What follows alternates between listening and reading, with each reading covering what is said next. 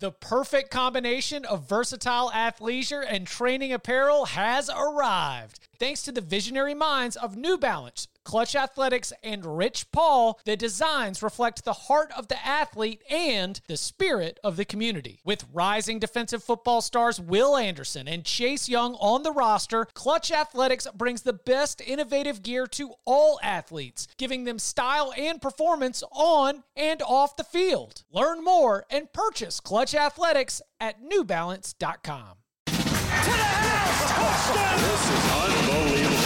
Welcome to the Cover 3 podcast with your hosts, Chip Patterson and Barton Simmons. It's your call for the best college football coverage. From National Signing Day to the National Championship and everything in between, CBS Sports presents the Cover 3 podcast. And welcome back to the Cover 3 podcast here on CBS Sports. It's Thursday. It's time to dig into our locks. Gentlemen, I find myself as I'm scrolling up and down the board. Of course, Barton Simmons, Tom Fornelli. I mean, you know who's here. You know why you show up. You are just as familiar and irregular as we are as we look at the weekend slate to find our best bets, over-unders against the spread, money line sprinkles. You know how it goes. The FCS games make it a little bit of a lighter slate in terms of what we're picking. I don't think that you're going to be finding us dropping any offshore locks on this podcast. What do we have to pick the Alabama Western Carolina line at for the website? 60? Was that what it was for the website? Because it's 57.5 right offshore? Now. Gracious. Yeah. Which, for comparison's sake, Ohio State on the road against Rutgers last week was a 52-point favorite. Well, so yeah. But because it is like some of these last full Saturdays, even with a lighter slate to pick from, I still want to fill out my my 8-pack. Basically, it's probably my 6-pack or my 8-pack. I'm still going through the bottle shop, dropping them all in there. So how are we feeling as we stare down Week 13? I am, and this is concerning, I am eerily confident in my picks this week. Like, I just feel really good about them. Yeah, I liked my picks. As I've dug a little bit in prep for this pod, I've lost a little confidence in a few of them. So we'll see. As is typically the case, I'm sort of cramming right now as we speak. Just take Michigan off. You take Michigan off. I made that adult decision earlier. Michigan should not be trusted as a 9.5-point favorite on the road. Just take it off. Maybe just play the other side of it. Maybe. Okay. All right. Let's go into a review of Week 12. Our week winner, the group, the syndicate as a whole on the week was 13-12-1. Just a nice 40-degree day. The winner was Barton at 4-3. His wins: the under 68 in Baylor, Oklahoma. A lock fight win: Michigan minus 13.5 against Tom Fornelli. A win on lock agreement with Indiana plus 14.5, and then Kentucky minus 10.5. Looked a little dicey early, but you got that W. Cincinnati way too close against USF. They end up squeezing out a win there. That would be one of the losses. So sad to see our lock unity tumble as Latifah sings a ballad this week, and Missouri never really had a chance, plus 7.5. The offense just wasn't going to get anything going. And then over 61, Bama, Mississippi State. That was Scout's pick before she got her tonsils out. Barton, lessons, notes from last week. No big lessons. The frustrating part was there was a couple of just picks on the margin that I didn't bother playing that did hit. That's always the case, right? So I was a little playing injured last week. Let my concentration slip a little bit, so I'm more focused this week. We'll have a better week. Well, I mean, I think that if Tua's healthy, your over 61 probably hits. They had 3 touchdowns. Do you think that was man? What a weird. I mean, I just feel like even the Mississippi State sideline, I feel like inflated by the Tua injury. Yeah. So I guess the question is Barton the biggest victim of Tua's injury? I think that is absolutely the case. I had an insurance policy on a Tua injury. Tom and I both were right at 500 for the week. Tom 5-5. The wins were, the unders. Under 56.5, UMass Northwestern. Thank you to UMass for running out the clock, so that could hit. The under 66.5 to Texas Iowa State. The under 47.5 in Kansas State, West Virginia. The under 56 in Louisville, NC State, which looked a little scary after Louisville poured it on in the third quarter, but things slowed down in the fourth. Then the under 54.5 in Tulane Temple.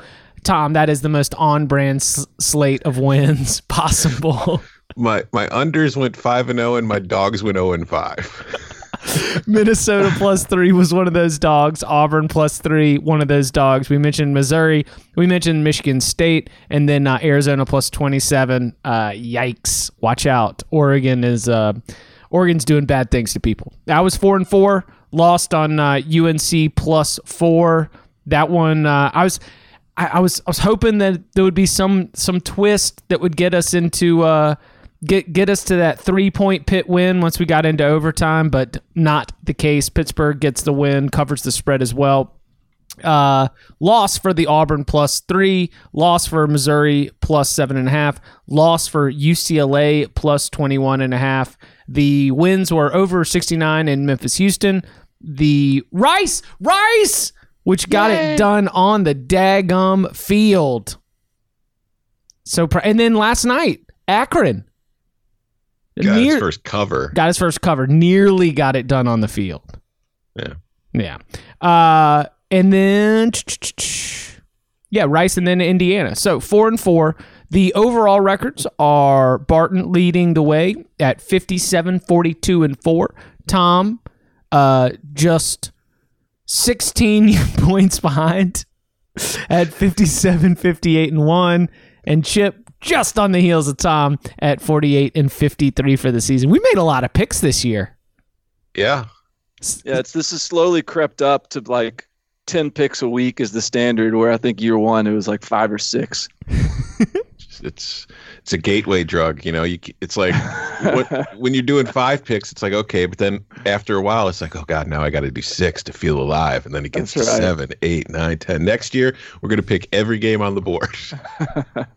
Hey, maybe my percentages will go up. All right. Are you guys ready to lock it up? Yes, sir. We're picking locks. My Blue Plate special 5-star locks are coming. Since 2005, when Service Academy's Come get these locks. 5-star master lock. Lock it up. The under is 33-9-1. We've gone over it a million times. You want these locks? I'm living and dying every point, every cover. All right, Barton. With that overwhelming 4-3, you've got the honors on the tee box. All right. How about Athens, Georgia? We head where Texas A&M coming into Athens, and they are a 13.5-point underdog. So I think the Texas A&M is a pretty good football team. I think that they are a team that is finally, as the season has progressed, getting to where it sees itself, where it wants to be, at least a lot closer than it was early in the season. Had an injury at the running back position, which put him behind the 8 ball. Had to break in a true freshman running back. Their true freshman starting tight end, former 5-star, was injured before the season. Didn't have that piece of the puzzle. Now the other true freshman is starting to find his sea legs a little bit.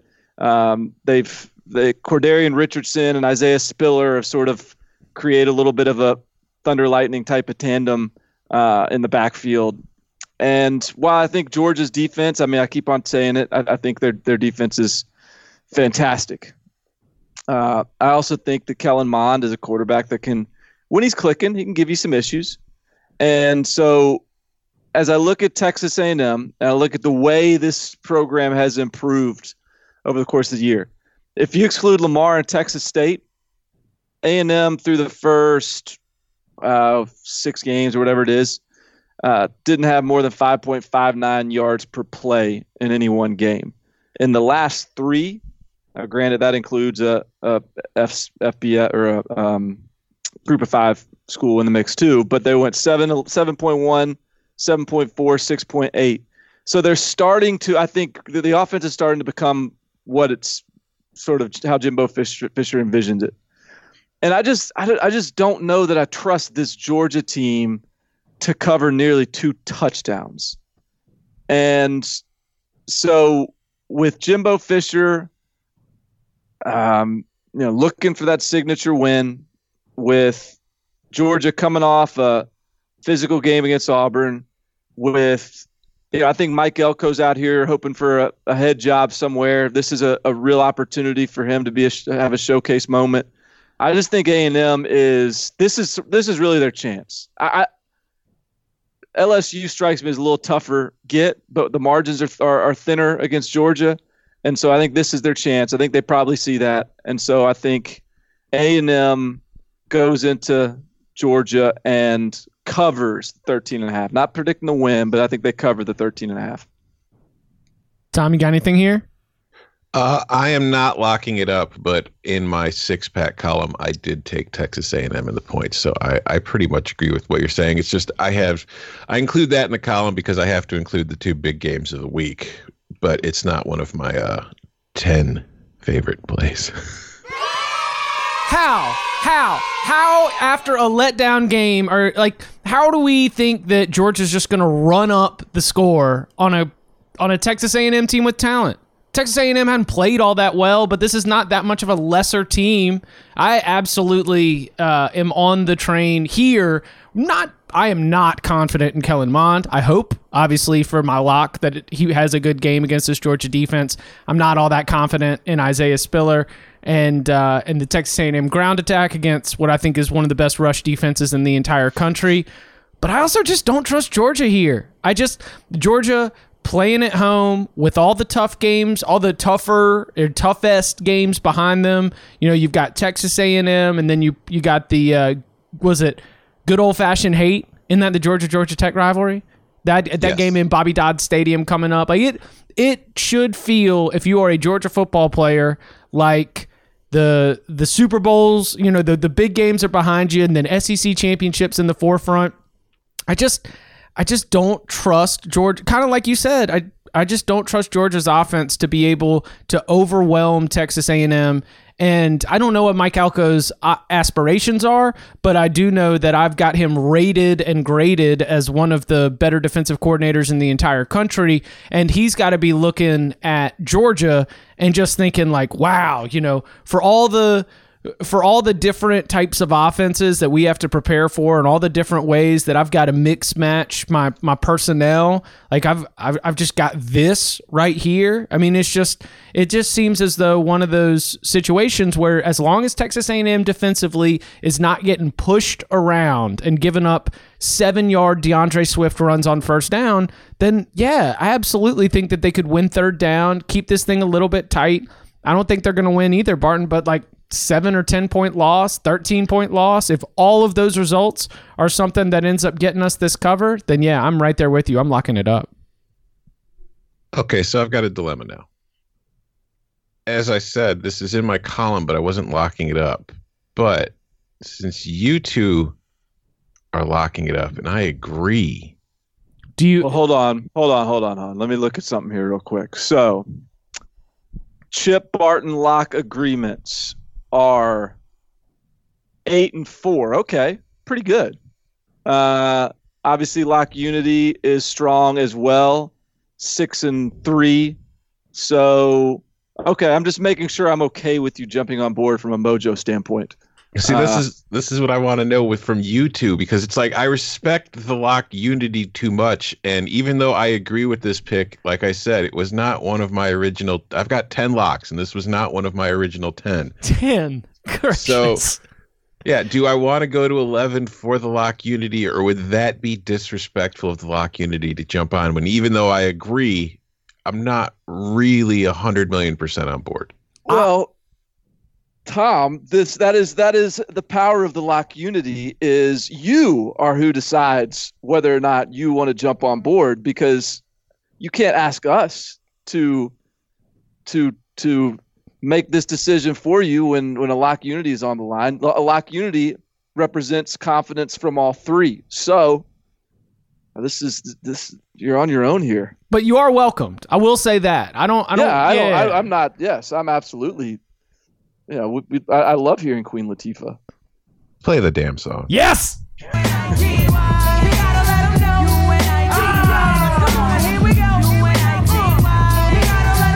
All right, redemption in the SEC, on CBS. It's coming. It's coming this weekend. We thought we had it with the home dog. No. It's with the road dog. That's where we're going to get it. A weather update that could help us. This has become a wonder. I still think the total's too low to want to play the under in this game, but we're looking at 11-mile-an-hour crosswinds with some light rain and temperatures in the low 60s. So could be kind of a sloppy-ish, lower-scoring affair, which, again, would play to our advantage, getting nearly 2 touchdowns. I just think Georgia can play a bad game and win this thing by a touchdown, and that is the outcome that I envision in my crystal ball. Yeah. A lot of hand-wringing as Georgia still gets left at number 4. Oregon looks... Anyway, we got a lot of time to get into those sorts of things. All right, well, then with a Lock Unity on the board... Oh, anybody going to make a play on Georgia Tech as a narrow favorite Thursday night against NC State? No. Shout out to Josh Goodson of Sports Channel 8 and a Cover 3 listener. He is believing that the Wolfpack can, quote, shock the world and overcome these doubters and haters who have made Georgia Tech a 2.5-point favorite. I will absolutely not be locking this up either. Tom, to you. All right, well, I'll go to the other big game of the week. I'm going to take the under 57.5 in Penn State and Ohio State. And the reason I'm going for the total is because I see this game playing out two ways. I was originally hoping when we saw this game on the schedule weeks ahead that Penn State would be more of a closer to a 14-point dog, because then it would have felt like stealing money. I would have pounded Ohio State, laid the points, and won it pretty easily. But the fact that Penn State, 2 weeks ago lost to Minnesota, last week was in a struggle against an Indiana team that I think is better than a lot of people realize, but still optically didn't look great for the Nittany Lions, led to this spread being a lot closer to what it should be. And I still think Ohio State covers this more often than not, but there's a fear for me that Ohio State has just been so good this year and has not looked bad at any point. And every single team, no matter how dominant they are, typically has that one game where they get, even the undefeated teams, where they still get a scare. They still look mortal. And we haven't really seen that from Ohio State. And I fear that could be this week. So when I look at this game, I see it going two ways. Either Ohio State blows the doors off of Penn State and completely smothers them on defense with KJ Hamler, I think, still dealing with a concussion or banged up. He's their only option on offense. I think even if he plays and he's healthy, Ohio State is talented enough defensively to take him out of the game and force Sean Clifford and everybody else to beat him. And I don't think they'd be able to do that. So I could see kind of situation where we get like a 38-10 kind of game, which stays under. It's a blowout win for Ohio State. They cover easily. Or if Penn State is going to have a shot to win this game, it's going to have to ugly it up a little bit because, like I said, offensively, the Nittany Lions do not have the weapons that Ohio State has. They can't afford to get into a shootout because they're outgunned. So they will look to slow things down and muddy it up and just kind of limit Ohio State's offensive possessions to make sure that they could stay within striking range. And if that happens, obviously, even if Penn State still loses that one, it would probably cover. But the under is still where this thing would finish, under 57.5. So every way I look at it, I could see Ohio State covering. I could see it not covering. I could even see Penn State pulling off an upset here. Whatever happens, however, I think they're staying below this total in any of those scenarios. So that's where I'm going. Barton? Well, I'm not playing the total. And what are you playing this game, Chip? I've got Ohio State under on the side, and And I feel like the Ohio State underplay I almost feel like I'm picking Chase Young. I feel like I'm picking the Ohio State defense to just absolutely crush Sean Clifford in this Penn State offense. You mentioned KJ Hamler being a little bit banged up. I haven't really been impressed by this Penn State offense much at all this year. And, sure, Sean Clifford can kind of figure things out, make some plays with his feet. Oh, look at me. I'm so nifty. Oh, Ohio State didn't recruit me. I've got a chip on my shoulder. But yeah, I think he's going to get his lunch eaten in this game. But I don't know. It's over here on the side, but it is the biggest game. So I'm going to want some action. I just can't get over myself here. And yeah. We get it at 57.5? Yeah. Nice. Okay. Because don't we also have like 40 degrees and maybe a little bit of rain in this game? It's possible. I mean, it's the weather right now. The forecast is going to be in the high 30s, low 40s, a slight breeze and overcast with a chance of rain as the game goes on, but not a high chance. So I'm thinking, you mentioned the Ohio State. The other factor that went into my Ohio State under consideration was I wonder if we've got if there's an Ohio State bad, I wonder if it's a Justin Fields bad game. Because I think Justin Fields is very, very good, and I think that he's been very, very good for Ohio State's offense, but there are spells within Ohio State games where I do find myself being like, I see Justin Fields' statistics, ranking right up there with some of the most efficient quarterbacks in the country and the players that we consider the best quarterbacks in the country. But my own uneducated eye test is like, that wasn't a great series, Justin. But because Ohio State's just nasty everywhere, I was just wondering if maybe the bad Justin Fields game might come here, but that would even play into the under.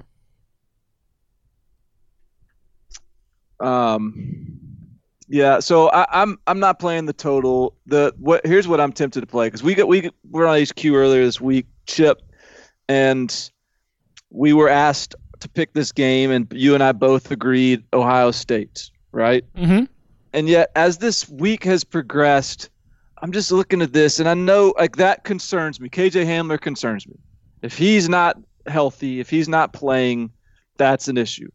But ultimately, 19 points is a lot.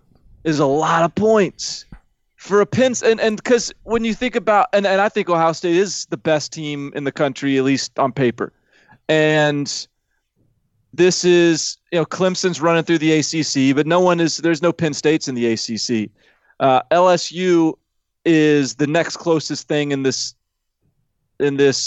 college football cycle to Ohio State in the sense of a team that actually has some challenges on its schedule, whether it's Auburn or Florida or whoever. And LSU, and look, again, I think Ohio State is better than LSU, but LSU's close. And LSU has had to kind of scrape by in a couple of games. It's competitive. Some teams have found out a way to just keep it close. I just think Penn State could just figure out a way to keep it close, figure out a way to keep it competitive, keep it within 17 points. So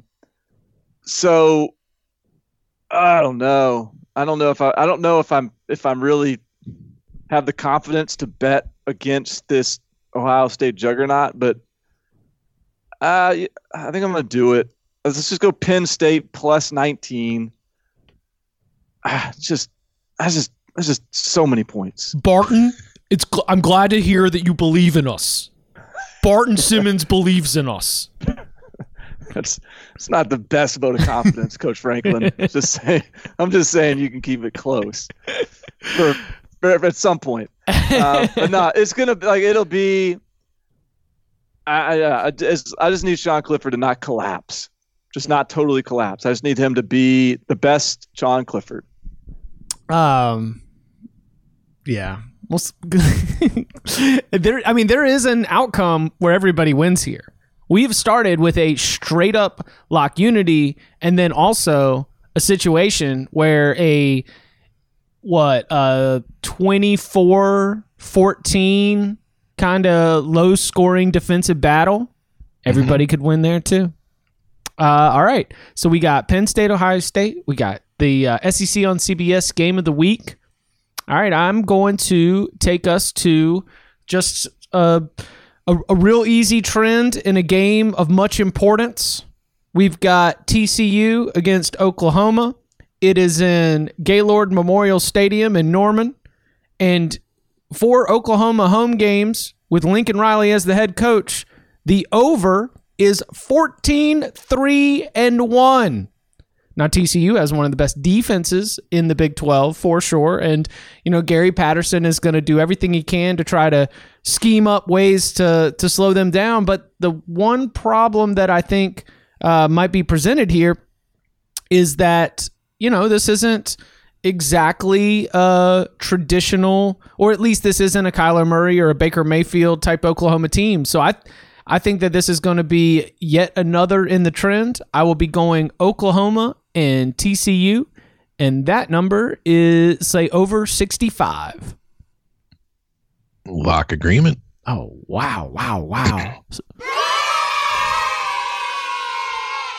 Yeah, you mentioned the over is 14-3-1 in Oklahoma's home games under Lincoln Riley, but it's not just at home. It's everywhere for the most part under Lincoln Riley. Since he took over at Oklahoma, the over is 24-13-1 in all of Oklahoma's games, and it's also 18-9 in Oklahoma's, Big 12 conference games. And more than anything, remember when Oklahoma played Texas and its defense had an amazing game, had like 10 tackles for loss, and we were all sitting there thinking, wow, this Oklahoma might suddenly have a defense. Well, the next week they went and they, that same defense showed up as I think they beat West Virginia 47-14. Either way, they allowed only 14 points. But since then, in the last 3 games, the Oklahoma defense is allowing an average of 40 points per game. And they figured some things out in the second half against Baylor and shut the Bears out. But I also feel like that might have been Baylor turtling up a little bit and getting a little too conservative in the second half, trying to,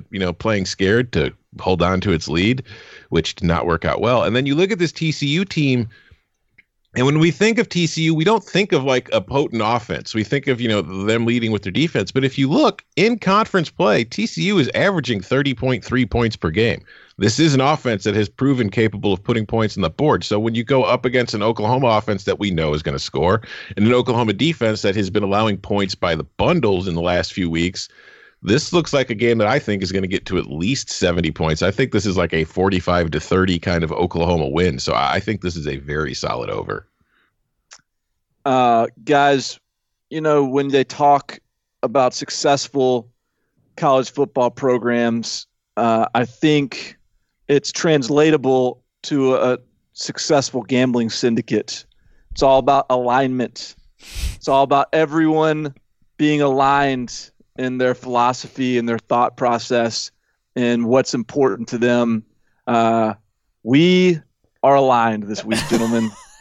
Unite the clans. Yes. Unite them.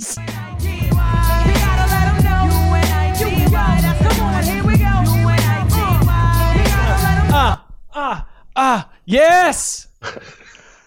I mean, the only thing I would add to what you guys have already so eloquently stated, yes, TCU does have a good defense, but TCU, in terms of marginal explosiveness, defensively, 123rd in the country. This is, I think, a defense is going to have a hard time stopping Oklahoma.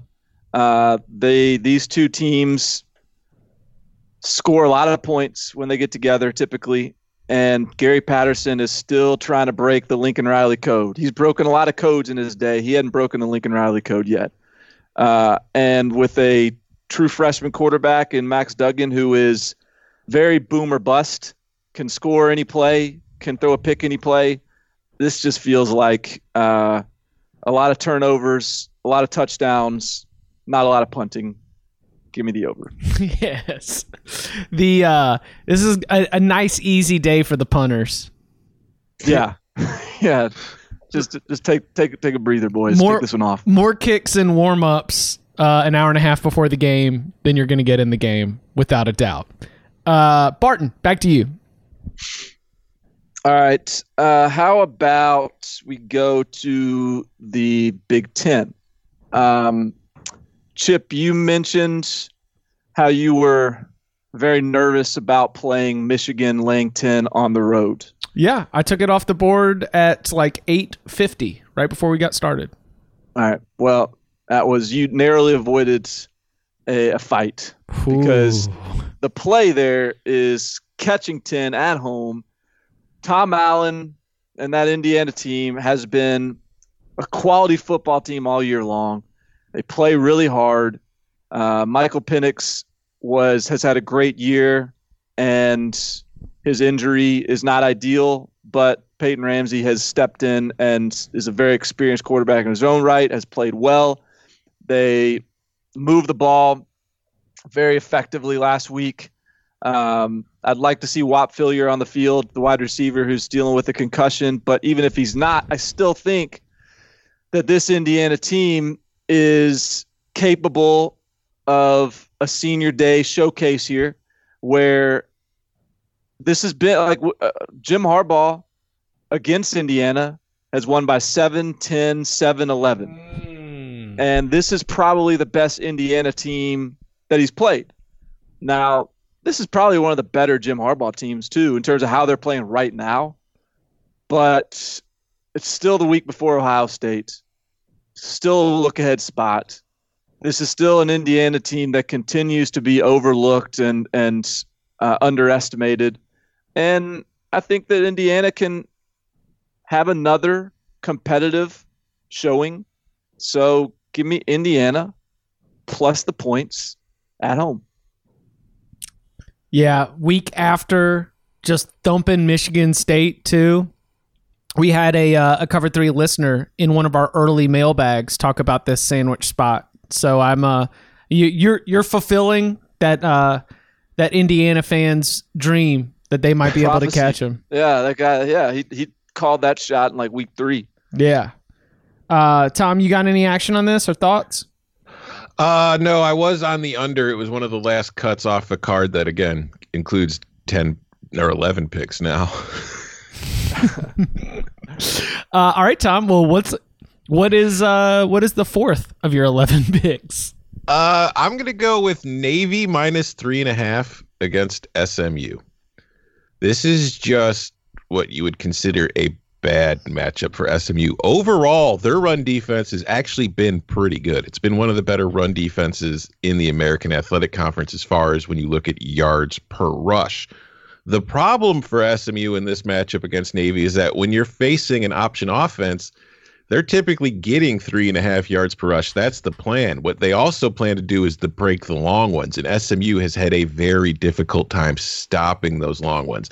Navy's rush offense, and by using my explosiveness metrics, Navy's offense ranks 15th in the nation.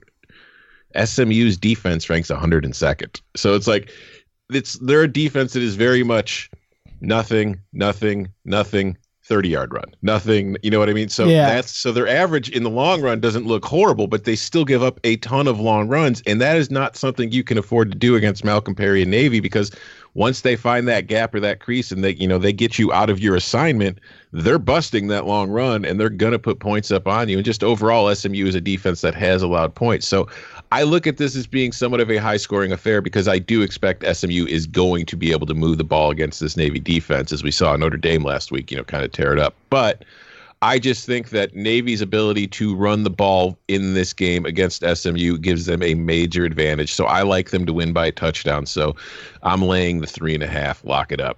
That's a very, very good pick. And it's also a game that you can see on CBS Sports Network or stream on CBSSports.com or the CBS Sports mobile app. Just log in through your cable provider. Barton, do you have any thoughts here? No, we had to pick this. I think we had to pick it for our CBS expert picks, and I'm on Navy as well, but not a lock. Yeah, I mean, when you see that, that's also, even if you were uninformed about the explosiveness, you see that Navy is favored against this one-loss SMU team by 3.5. Like that is, it almost makes the SMU plus 3.5 look like a sucker play. Like it's just almost begging you to take it. SMU is a cute story, but they're not really that's not really a top 25 team. Not that Navy is either, but SMU has been a little bit propped up throughout this just because it's SMU on a run. Good team, but not we can't trust them in this spot. All right, I'm going to take us to one of the finest cathedrals in all of college football, Ryan Field in Evanston, Illinois. Ooh. Where we've got a Minnesota team coming into town. And what happened last week with this Minnesota team? And it lost. They played pretty well, right? They hung in there. They was the dream could have kept going. What happened with Northwestern last week? It cruised. Cruised, baby. Offensive explosion. Northwestern ain't felt their legs move like that. They haven't gotten to stretch the field at all this season. I see Northwestern as being a really, really loose team. And with this Minnesota team coming in, I think that Pat Fitzgerald is going to have Northwestern, a 2-8 Northwestern team. I think he's going to have them fired up. And I think he's going to use whatever motivational tactics, whatever buttons he can press.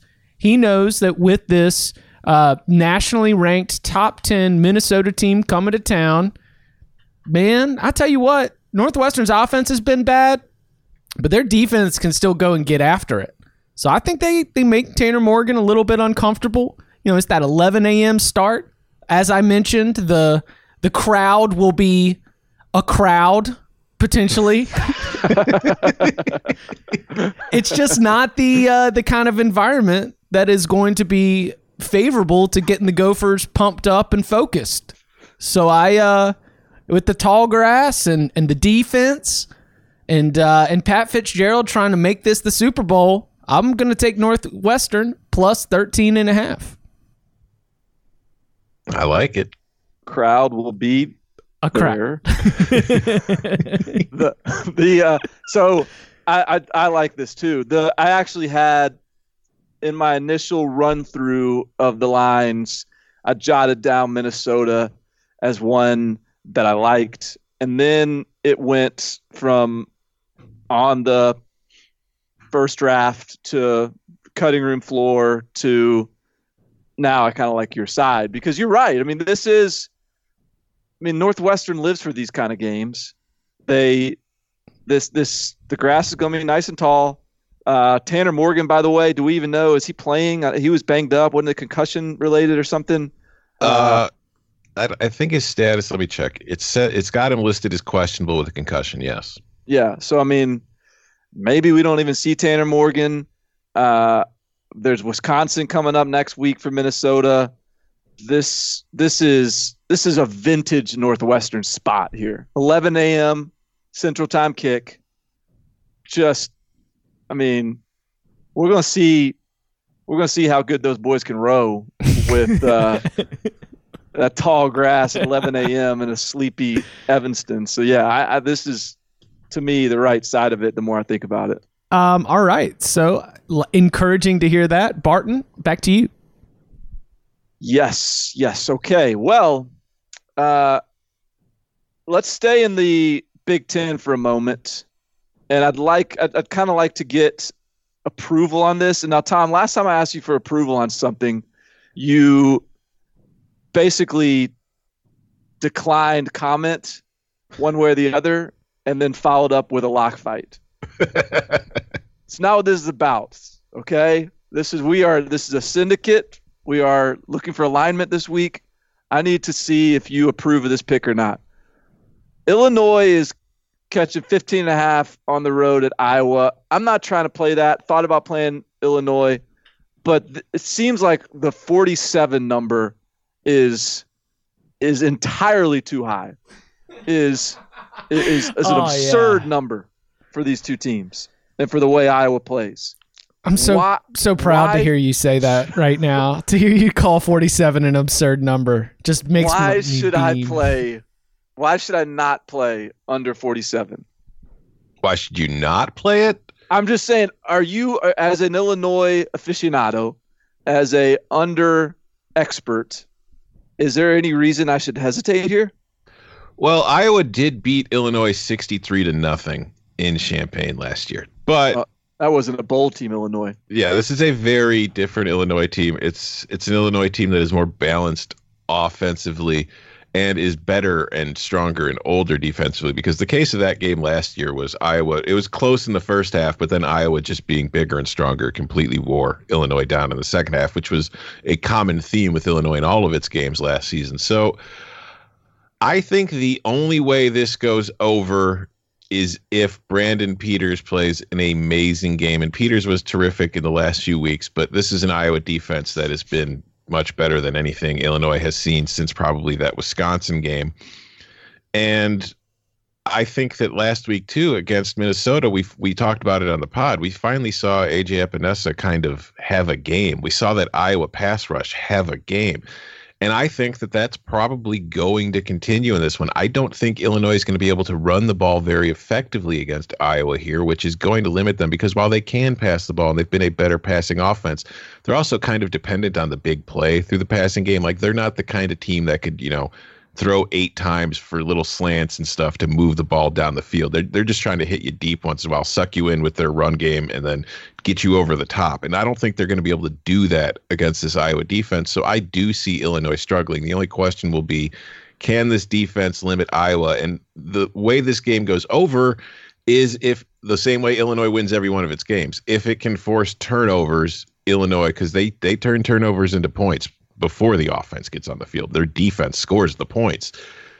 But Iowa does not turn the ball over. They've got 9 turnovers in 10 games. They take care of the ball. So I don't think this is a great matchup for Illinois. And I do think that the under is a pretty solid play. And also, I mean, it's not officially there yet, but it is supposed to be a little windy in Kinnick Stadium and cold. So it's not officially a wonder at this moment, but it's developing into one.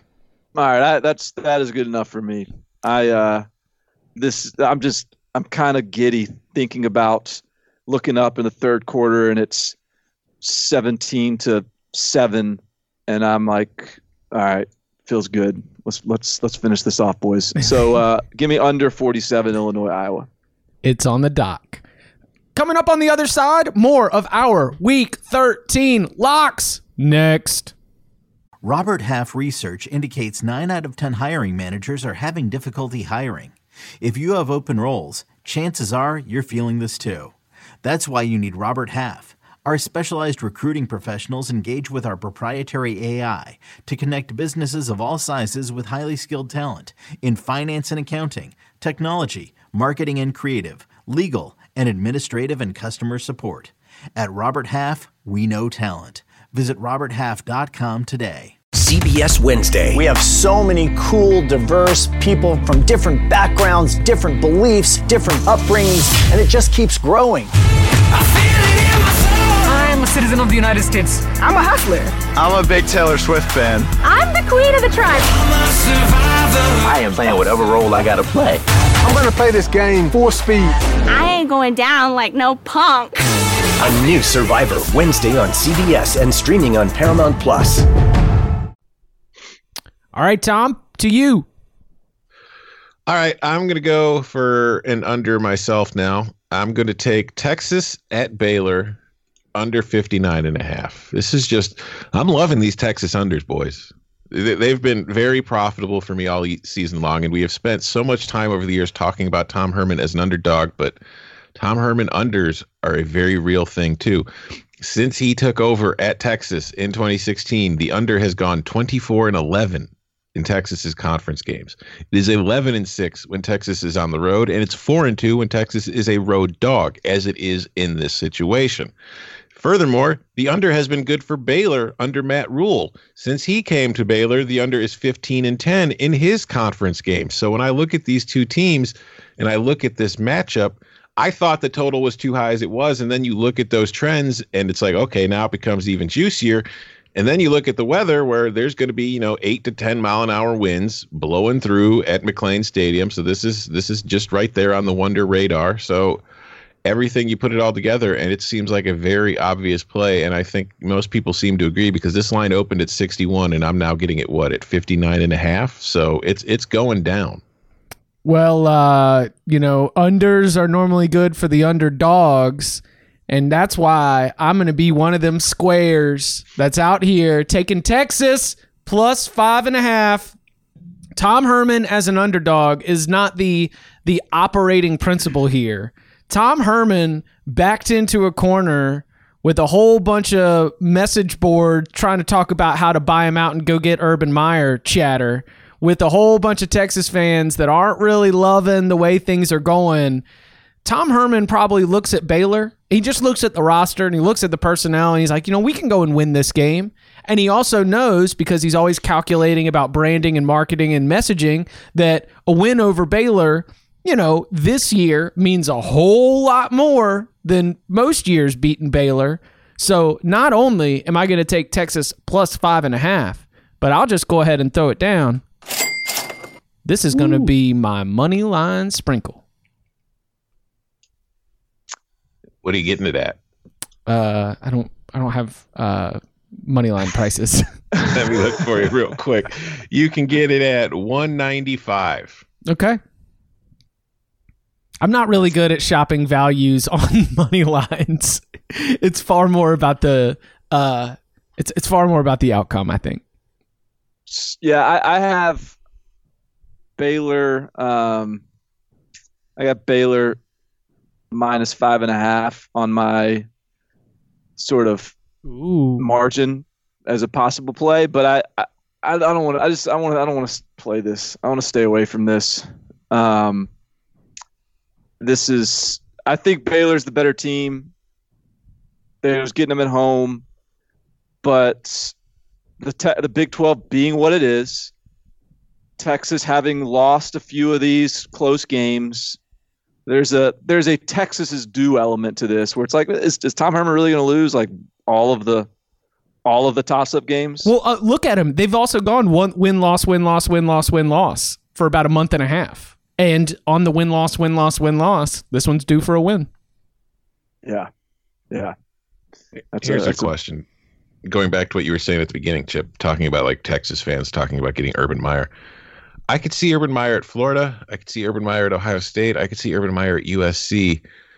I don't think Urban Meyer is a guy that works for Texas. I mean, I think he works as a football coach. I don't know if Urban Meyer strikes me as a Texas head coach. Does Saban strike you as a Texas head coach? Because that's never stopped Texas fans from dreaming about bringing Nick into town. I don't know. I just think personality-wise, I think it's because there's so many people who kind of want to have a say in Texas football, and Urban and Saban don't strike me as the kind of guys who want to listen to what anybody else has to say. I think that your read is correct on that. All right, let's go back to Barton. All right, let's see. Let's go to the desert. The desert is where we got a couple Pac-12 teams battling for the playoffs. And there's a lot of penciling in a one-loss Pac-12 team in the college football playoffs. But those one-loss teams got to get out of some like Pac-12 after dark type of scenarios this weekend on the road to get there.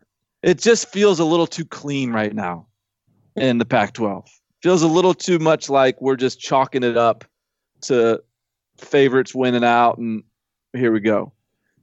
I don't have faith that Arizona can beat Utah, but for Oregon to go into Tempe with that Herm Edwards team just, looking for this opportunity in a primetime spot with Herb Street and that crowd coming to town. This just feels like a dangerous spot. And in a dangerous spot like this, you're going to give me 14 and a hook. We don't even have to get the upset. We just got to get a competitive game. And I think that Arizona State will, I think, be very conservative offensively. to try to extend this game, shorten it. I think Jaden Daniels late can make a few plays to keep him in it. And I'm going to go with Arizona State plus 14.5 and at least create some sweat for Oregon's playoff run that everyone has just sort of jotted down with ink. I think there's still some work to do here. I'm staying away from this simply because of the reasons you mentioned at the beginning, because I think Oregon is a wagon right now and that they will crush Arizona State. But for everything that you've said about how things are a little too easy and this is still the Pac-12, I don't want to really be relying on it for a lock. It seems as though that's the way this goes. It absolutely is shaping up for a situation, especially because this is early start? Are we? Well, it's early evening. Early evening, so it's 8 o'clock Eastern time. It's 7:30 Eastern. Yeah, I mean, national spotlight. Jaden Daniels, Herm Edwards, lots of, just sort of putting Oregon on upset alert. I foresee this situation, but I am terrified of Oregon right now. Yeah. Also, if you've been watching, the MAC games the last couple nights, there have been a lot of promos with Justin Herbert about this game because it's on ABC. So it's like, oh no, the Pac-12 best team has a chance on ABC, the network that everybody has. Right. That's what I'm saying. It's like, yeah, I absolutely see this as the uh-oh. And in that case, Arizona State with a capable quarterback and a penchant for knocking off brand names right now. I don't hate the spot. 14 and a hook too is nice, but Oregon might be really, really good. Yeah, Rob Mullins has been in that room like, you guys got to watch my boys this week. I'm telling you, they're really good. Well, how about this? If Oregon covers this, then I almost wouldn't even mind it. It just means that we have a true West Coast contender. Because I think this is the point in the season. If you really are good enough to be in the playoffs with all those guys, then you should blow this Arizona State team out. A solid Arizona State team, not a great Arizona State team, but a solid Arizona State team. So if this doesn't cover, if this doesn't hit, then at least personally, I will take comfort in knowing that it looks like perhaps we've got a pretty good playoff on our hands, because I think Utah is really good too. And so I think this is a good opportunity for Oregon to prove to all of us how good they are. All right, Tom? I'm going to the ACC with this one. This was just a line that jumped out to me, and I said, that is wrong. And I must correct it. I'm taking Pitt +4 at Virginia Tech, man. I know Virginia Tech's been better, but I'm not buying into it. I don't think that they're that much better than this Pitt team. I think this Pitt team has been pretty solid all year long. And this is a series that, going back to the Big East days, Pitt has dominated. Pitt is 13-3 against the spread in the last 16 meetings between these two. Furthermore, the underdog is 10-2 against the spread in the last 12 meetings between these two. It is not my money line sprinkle, but if you want to sprinkle something on the Pitt money line, I am all for it, because I think that Pitt is probably going to win this game because, again, rivalry week is coming up. Virginia Tech's got a pretty big matchup next week against Virginia, because even, as down as some things have been, or even as much better as it has been for Virginia Tech, they still need to beat Virginia, because that's just the one thing that they have. They can't afford to lose to Virginia, because if they lose that, they lose a bit of their identity. So I worry about the Hokies getting caught looking ahead a little bit, even though this is still a very important game for them in the Coastal Division. And I think Pitt is going to come out on top, and I will not accept any Kenny Pickett slander from you, Chip Patterson. I've come around on it, but it has much less to do with my Kenny Pickett slander and more to do with the fact that there's no way that the ACC Coastal is not going to be divided by at least the fourth tiebreaker, right? like we just need Pitt to take down Virginia Tech so that we go into that final week very confused about who's going to play Clemson. Oh, and by the way, we talked about it on the Reaction Pod last week. There is still a path for Illinois to win the Big Ten West. I said that Illinois and Iowa were both eliminated. Speaking of convoluted divisional tiebreaker policies. But there is a very, very small chance. There's like 18 scenarios, and one of them is Illinois. Yes. All right, Barton. I'm not at a point right now where I can give another one. Okay, I'm mulling nice. a couple over. I could be done with 6. I could have 1 or 2 more. Okay, I've got a couple more. The first one is going to be a little bit of just a good old-fashioned, fun, cover 3 principle here. It's gonna be windy in Laramie. We are going to be taking the Wyoming under, as we do anytime that the Cowboys are playing at home, and we are going to be getting that. It's a Friday night game. We're going to be getting that number at 40.5. So Wyoming taking its time, its defense playing stout against a bad, not horrible, but a bad Colorado State team out at War Memorial Stadium. So Wyoming under 50.5. And then another under. Did you guys know, and I have no stats to back this up, none, but it makes so much sense, I'm willing to believe it. But unders in baseball stadiums feel like a good principal play. We've got Miami and Florida International playing in Marlins Park. Now, the spirit of Miami, I believe, is gone. Right, Tom?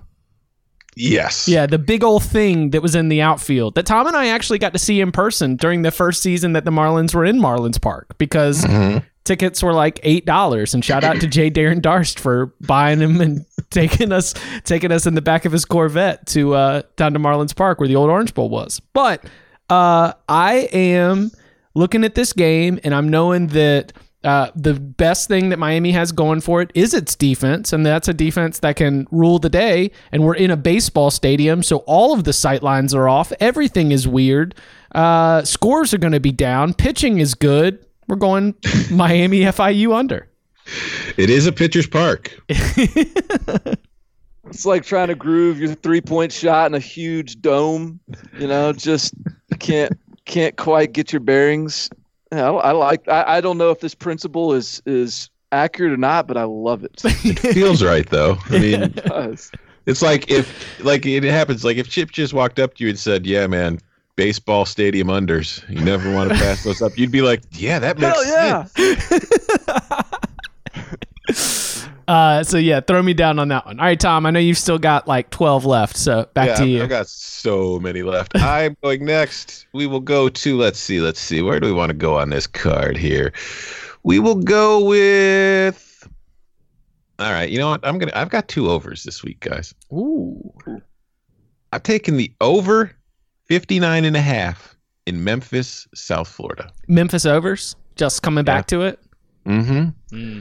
Overs at Memphis under Mike Norvell are 21-11 in American Athletic Conference games. Wow, that's a big number.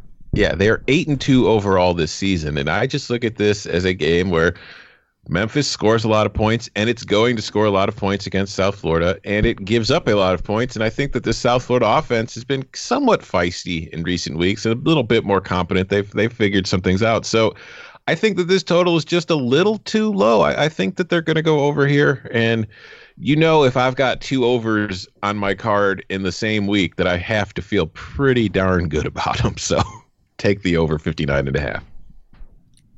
Memphis overs are good. A nice little well. They're a nice well. It's actually from the same subterranean body of water that the Starkville well. They just found a new place to dig. All right, Tom, I'll let you double back. Okay. Well, we got to have an antidote to that then, I guess. I don't even know if I need to explain this one. I'll just say it. Taking the under 40.5 in Cal Stanford. Yeah. Is anybody playing in this game? I was looking at the injury report, and it, no joke, might have had 24 names on it. KJ Costello is out. Chase Garbers is questionable after, he got banged up again last week. And so we don't know. This could be another situation where both teams have their backup quarterbacks in. We know Stanford will. Cal is still very good defensively. Stanford's decent enough defensively, good enough to stop Cal's offense anyway. I just don't see where the points are coming from in this game unless things get wild and crazy with defensive touchdowns and special teams touchdowns. I don't see how this gets over 40.5. So I feel very good about this one. That sounds right. Sounds like the right play. It's just going to be a very high-minded game, you know? Very more debate really than football competition. It's funny because this is the Axe, right? It's the game. I don't know what the trophy is exactly.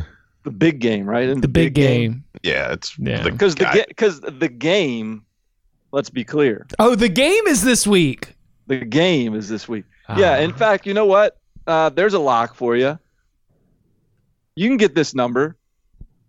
Give me the Yale Bulldogs -7 in the game. All right. -7. Yeah. Ooh. Yeah. They're playing for an Ivy League title. This is Tony Reno is looking to beat his old boss and Tim Murphy. If Yale wins, they are co-champions, assuming Dartmouth also wins. If Dartmouth loses, Yale is the sole Ivy League champion. This is a big moment in New Haven. I'm excited. This is what it's all about. You get Ivy League locks on the Cover 3 podcast. Is it noon Eastern kick? Are we on TV? So heck yeah, we're on TV. What do you think? This is the game. I mean, are we on like ESPN Plus TV? Yeah. No. Let me see. I think it's NBC Sports Network. That sounds right. It might be something like that, but it's very attainable. Oh, it's on ESPNU. Oh, and there you go. What's up? Oh my gosh, and Wes Durham and Roddy Jones are on the call. One of my favorite announcing teams in the biz. There you go. I only wish I didn't have to live blog Penn State and Ohio State so I could watch. So Penn State and Ohio State tries to act like that's the game. This is a battle of the games at noon Eastern time. I know what the main TV will be on Harvard Yale. We'll see if I'm gonna pitch to our editors to have you live blog it. Don't. Please don't.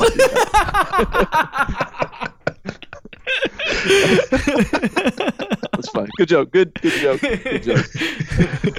I'm sorry. I can't live blog with my helmet on, and I've got to wear my helmet. That's right. All right, man. I think I'm tapped out. Tom? Wow. Yeah. So I got another one. Not I found, but I am going to pull this one off the board or onto the board, I guess. I'm going to go. I think this is a big game for Louisville because look. Did you guys see what Syracuse did to Duke last week? Yeah. Mm-hmm. It was like 49-3 or something ridiculous. Yeah. So Syracuse feeling good. You know. Whatever. This is in this turnaround that we are experiencing under Scott Satterfield. It feels like this is the type of coach that senior days are going to be a big deal. Senior days are going to be strong performances. Given what these seniors experienced last year, I think this game is going to be a big one for Louisville to sort of put on a show in front of the home crowd, send these guys out in style. I think Syracuse is feeling themselves a little bit after last week. I'm not buying that that's who the Syracuse team is. So the number is like 9.5, but I'm going to go Louisville laying the points, I think that'll get them to like what? 5 wins? 6 wins? Louisville? No, Louisville's already 7? bowl eligible. Yeah. That'll get them to 7. That's right. Get them to 7. See, if you're going to play the bowl angle here, you would take Syracuse because Louisville's already set at bowl eligibility. And I don't know if Cuse I don't know what kind of belief they got, but I almost like them. I'm not going to take it because Syracuse should not be trusted. Like, they won that game in part because of Duke's ineffectiveness on offense. Right. They had their average field position was like the 50-yard line. Right. Yeah. I mean, it was not a good Tommy DeVito game. They just kind of ran the ball with good field position and scored a whole bunch of touchdowns, even got a pick six in there. So yeah, it's a little bit of a fraudulent 49-6. It wasn't a total domination, but Syracuse might still think that it can get itself to bowl eligibility if it can get a second straight road win, and then it welcomes Wake Forest to the Dome. So we'll see. But I think that your initial inclination that, especially with the Kentucky game on the horizon, last game in Cardinals Stadium, Scott Satterfield gets to talk about the seniors that have been through it all, the ones that stuck around. Yeah, I'm with you on all the emotional angles there. Early principle moving forward. Just we'll see if this pans out. Scott Satterfield senior nights. Senior night Scott Satterfield. Okay, I was on the edge because I just don't want to. There's a principle that I'm going to stay away from, but I would at least suggest it is not a lock. Or Washington State, Oregon State under, just because it's like damn near 75, 76 points, and that's absurd. And then the Washington under against Colorado, and the only thing that's keeping that one on the sideline is some fear for Colorado's defense being able to make Jacob Eason look good. Though, Tom, am I right that we might have some windy conditions out there? Yeah. Last I checked, we could. Let's see what the current forecast is for. It's in Boulder, correct? Yes, Folsom Field. Yeah, this is. Oh yeah, we got a nice stiff breeze coming through down from the mountains. It's climbing up the mountain and it's coming down and it's picking up speed. And by the time it hits Folsom Field, it will be blowing through at about 14 miles an hour. So, if you're rolling through your day and that's something that interests you, I'll call your attention to it. But I don't feel confident enough in it to be a lock. So I'm tapped out. Tom, what you got left? I've got 1, 2, 3, and my money line sprinkle. So I got 3 locks, my money line sprinkle. But guess what? What? This next lock is both my lock and my money line sprinkle. I am taking Tennessee +4 at Missouri. Oh, yes. I love the Vols in this spot, man. If you take a look at these two teams over the last month or so, Tennessee's gone 4-1. Its only loss came to Alabama. Then there's Missouri, which enters this game having lost 4 straight. And now, granted, 2 of those losses were to Georgia and Florida, but the other 2 came to Kentucky and Vanderbilt. In those 4 losses, which is more important, Mizzou has scored a total of 27 points in 4 games. Now, the Tigers have been much better at home on the season, but we saw last week against Florida, that didn't really mean a whole lot. And to me, this is a Tennessee defense that has improved as the season has gone along, and the blueprint for stopping Missouri's offense is now out. Kelly Bryant is not going to beat you deep. Defenses are crowding the line of scrimmage and saying, hey, Kelly Bryant, try to beat us deep. And he hasn't shown any ability to do so. And if you look at this game, one of Mizzou's top receivers, the guy who's second on the team in catches, what's his name? I can't remember. Look real quick. Jonathan Johnson, which is an easy name to remember. He's questionable with a shoulder injury. So Mizzou could be without one of its, bigger targets on offense. And I just think that to this point, if you look at this game right now, man, Tennessee has been playing much better football than Missouri has. So when I put them into this game, I think Tennessee's going to cover, and I'm putting them as my money line sprinkle, Tennessee +160. Missouri just hadn't quite been the same team for a minute, and Tennessee seems to have Tennessee's got enough recently accessed memories of good things. So I can rock with it for sure. What's your next one? Seemed like the right one. Before I move on, does the dentist have a pick this week? Ooh, dentist does have a pick. What is it? Do you ask because you're about to play an Ole Miss game? No, I just figure we should get it in so that way we can break it up a little bit. Yes, dentist has a pick. Dentist is going Arkansas +44. Whoa, I love it. I love it. So this is the largest in-conference spread in the last 40 years. The last game that came this close in the spread was on a lovely afternoon in Nashville in 1996. Despite all the talk that week about running the score up, Spurrier barely escaped with a 1-score victory and lost his clipboard due to a sniper with a Dr. Pepper bottle. This game should be an absolute overlook for LSU, and we probably only need Archie to score 10 to 14 points to cover. With LSU defense lately, I'll take those chances. This is going to feel awful when LSU jumps out to 35-0, but there is no better feeling than sneaking out the back door. Lock it up. His second choice, Tom, was Tennessee +4. Oh, okay, good. Now I feel even better about my money line sprinkle because the dentist is on my side. I'm glad to see the dentist is. I feel like Ole Miss has led the dentist astray. Now he's just sort of finding his good SEC angles here from his experience. Yeah, I agree. Dennis got a little bit locked because he saw value in Ole Miss last year where others didn't, or at least in value in fading Ole Miss where others didn't. And I think he got a little lazy. But spend a little less time on the golf course, spend a little more time in the film room. I think he's back on track. But you mean looking at dental x-rays? No, absolutely not. All right, Tom, back to you. Okay, for my next lock, I am taking Temple +10.5 at Cincinnati.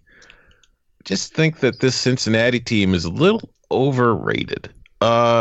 If you look at how they've played the last few weeks, they blew out UConn 48-3, which good for you. That's great. But, they had that close call on the road against East Carolina, which they escaped with a 46-43 win. Last week against South Florida, they needed a last-second field goal to get past the Bulls 20-17. And the more I look at their resume, it's like I know they're 9-1, and I can't take that away from them. They're a good team. I'm not trying to knock them for what they are. It's just I think their record is a little better than how they've actually played because their best win to this point was that UCF win, but that UCF win doesn't really look nearly as good now because, this is a 7-3 team. It's not the UCF of the last few years. And I feel like Cincinnati's greatest accomplishment has been being shut out by Ohio State 42-0. It's like, hey, they got a great loss. Yeah, well, they got beaten by 42 in that game.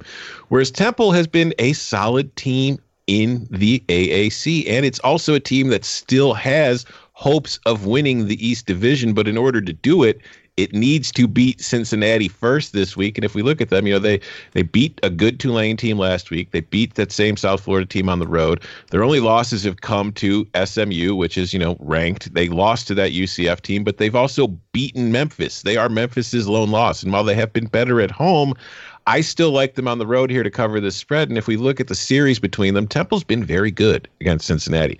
They've covered the last 4 games, and they've also covered their last 4 trips to Cincinnati at Nippert Stadium. So I like the Owls a lot here. I think this spread is way too large, and it's pretty disrespectful to who the Owls actually are as a team. So give me the Owls +10.5. Hoot, lock it up. Woohoo! Woohoo! Good play. I like that. Yeah. Cincinnati. Overrated. Classic. Do you think Temple can get the straight up win? Shock them at Nippert Stadium? It can. I'm not going to take it to. I think Cincinnati's still good enough to win this game. It's just I think this is going to be more of a fight than the 10.5 point spread suggests. Barton, what is your money line sprinkle? I think what I'm going to go with here is one of these they either fail to cover or they win situations. I'm going to go with UCLA +425. Man, that's a good pick. That game last week was one of those deals where, UCLA had red zone opportunities, turned the ball over. One of those turnovers actually was a scoop and score. It just got away from them. I think that score isn't indicative of sort of like how bad UCLA is. And while I think USC wins this game, and in fact, I lean that USC covers, I think the alternative is UCLA wins outright because this is very storybook in how this is all ending for Clay Helton. A week early. Week early. Why is USC's schedule end on November 23rd? There's a reason for it. I can't remember, though. And it just feels like UCLA could sort of spoil the Clay Helton redemption story here as Chip Kelly tries to build his program up. So +425 seems like good value to me. I've been resting on my laurels from that K-State +1100. I need to get a win. but I can still take some risks, I think. So give me UCLA plus 425. I like the risk and the value there, but as I need this last victory to hit my USC win total over, I will be staunchly rooting against your moneyline sprinkle. I should have known that it was going to be coming down to this. A Clay Helton who is more than likely not coaching the Trojans in 2020. Yeah, I think that's a safe way to put it. More than likely not coaching the Trojans. He's either going to lose or he's going to get carried off on the players' shoulders and cry in the press conference. I do think if he wins, which is part of the reason why why I was almost played USC here, is if he wins, he suddenly has a case when you consider how tricky this situation is for the new AD and how much money it's going to cost and how many other issues they're dealing with at that university. Pete Thamel had a good article that broke all this down. There appears to be an avenue for him to stay. So, hey, he probably will get carried out on the shoulders of his players if he wins, but college football doesn't always end like that. Tom, you done? No, I got one left. All right. And I mean, because the last game that I've picked as far as time-wise is that TCU-Oklahoma game that starts at 8 p.m. Eastern. And that's, we won't be recording yet. And plus, that game will be over by the third quarter. So we're going to be going into the end of the night. And I'm going to be sitting there staring at my 10-0 record in the locks. And I'm going to be thinking, man, 10-0 is just not good enough. I need that 11th win this week. So I'm going to head out to the islands at 11 p.m. Eastern, where I am taking the fraudulent Aztecs. San Diego State +3 at Hawaii. We've talked about it. We did this a few weeks ago. Hawaii at home is horrible against the spread.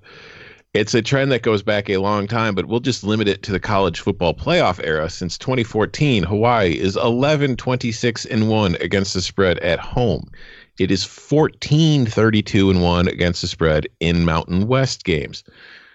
This is not a team that should be favored against San Diego State. I know San Diego State is a chore to watch. It is boring offensively. It is not explosive. It's kind of like a Aldi brand Georgia. But it's also better than Hawaii. And I look at this game, I don't see Hawaii being able to move the ball very much against this San Diego State defense. And also working in my favor is the wind. You've got 20 to 22 mile an hour winds in store for this game at Aloha Stadium. And if you're a run and shoot team, granted, it's not like Hawaii's chucking the ball deep, but they are still a team that passes the ball roughly 70% of the time. So 20 mile an hour winds are going to have an impact on the Hawaii offense, and as will be going against a San Diego State defense that is the best defense in the Mountain West. So I don't see Hawaii having a ton of success offensively in this game. I still don't really like the under even with that win, but I really, really, really like San Diego State +3. This was also nearly my money line sprinkle. Wow. 20-22 for a San Diego State team that has very little interest in doing anything but running the ball and playing great defense. Mm-hmm. Yeah. Can't argue with that. Not one bit. All right, to review our Week 13 picks, Tom Fornelli's card, we've got Texas A&M +13.5. That is a lock unity. Then we got under 57.5. That is a lock agreement. Whoa, and that is loud. We got to go through this. Over 65 in Oklahoma TCU. Navy -3.5 against SMU. The under 59.5 in Texas Baylor. Pitt +4 against Virginia Tech. The over 59.5 in USF Memphis. The under 40.5 in Cal Stanford. The little game. Tennessee +4 against Missouri. Temple +10.5 against Cincinnati. And San Diego State on the Big Island +3 against the Bows. Barton's card, Texas A&M +13.5, our UNITY. Penn State +19, the over 65 in Oklahoma TCU. Indiana +10 at home against Michigan. The under 47 in Illinois, Iowa. Arizona State +14.5 going up against Oregon. Yale -7 trying to get a share or outright Ivy League title in the game in the Yale Bowl in New Haven. And Louisville minus 9.5. Senior day Scott Satterfield system put to the test. Chips card, Texas A&M plus 13.5, the under 57.5 in Penn State, Ohio State, the over 65 in Oklahoma, TCU, Northwestern plus 13.5 with Minnesota in town, Texas plus 5.5 down in Waco against Baylor, the under 50.5, it's going to be windy in Laramie, Wyoming, Colorado State, that is a Friday night game, get it in, folks, and under 49 in Miami, FIU, classic baseball stadium unders. Oh, and the dentist, Arkansas plus 44, which I would not recommend to anybody, but man, I would root for it. I will be rooting for Arkansas plus 44 actively. Recommend it if you want to feel alive. It's gonna be fun. It's gonna be a fun day for the dentist. I like the way he framed it too. He goes, "I understand what it's gonna feel like when LSU goes up 35-0. Like you've accepted that you're gonna spot. Yeah, don't expect like some sort of grind like 4-quarter game. There's going to be 42-0, and then we'll see what happens from there. That's the 0-0. Right. When coaches always say that. All right. You can follow him on Twitter at Barton Simmons. You can follow him at Tom Fernelli. You can follow me at Chip_Patterson. We will be back on Saturday night for our Week 13 reaction pod. Gentlemen, thank you very much. Thank you.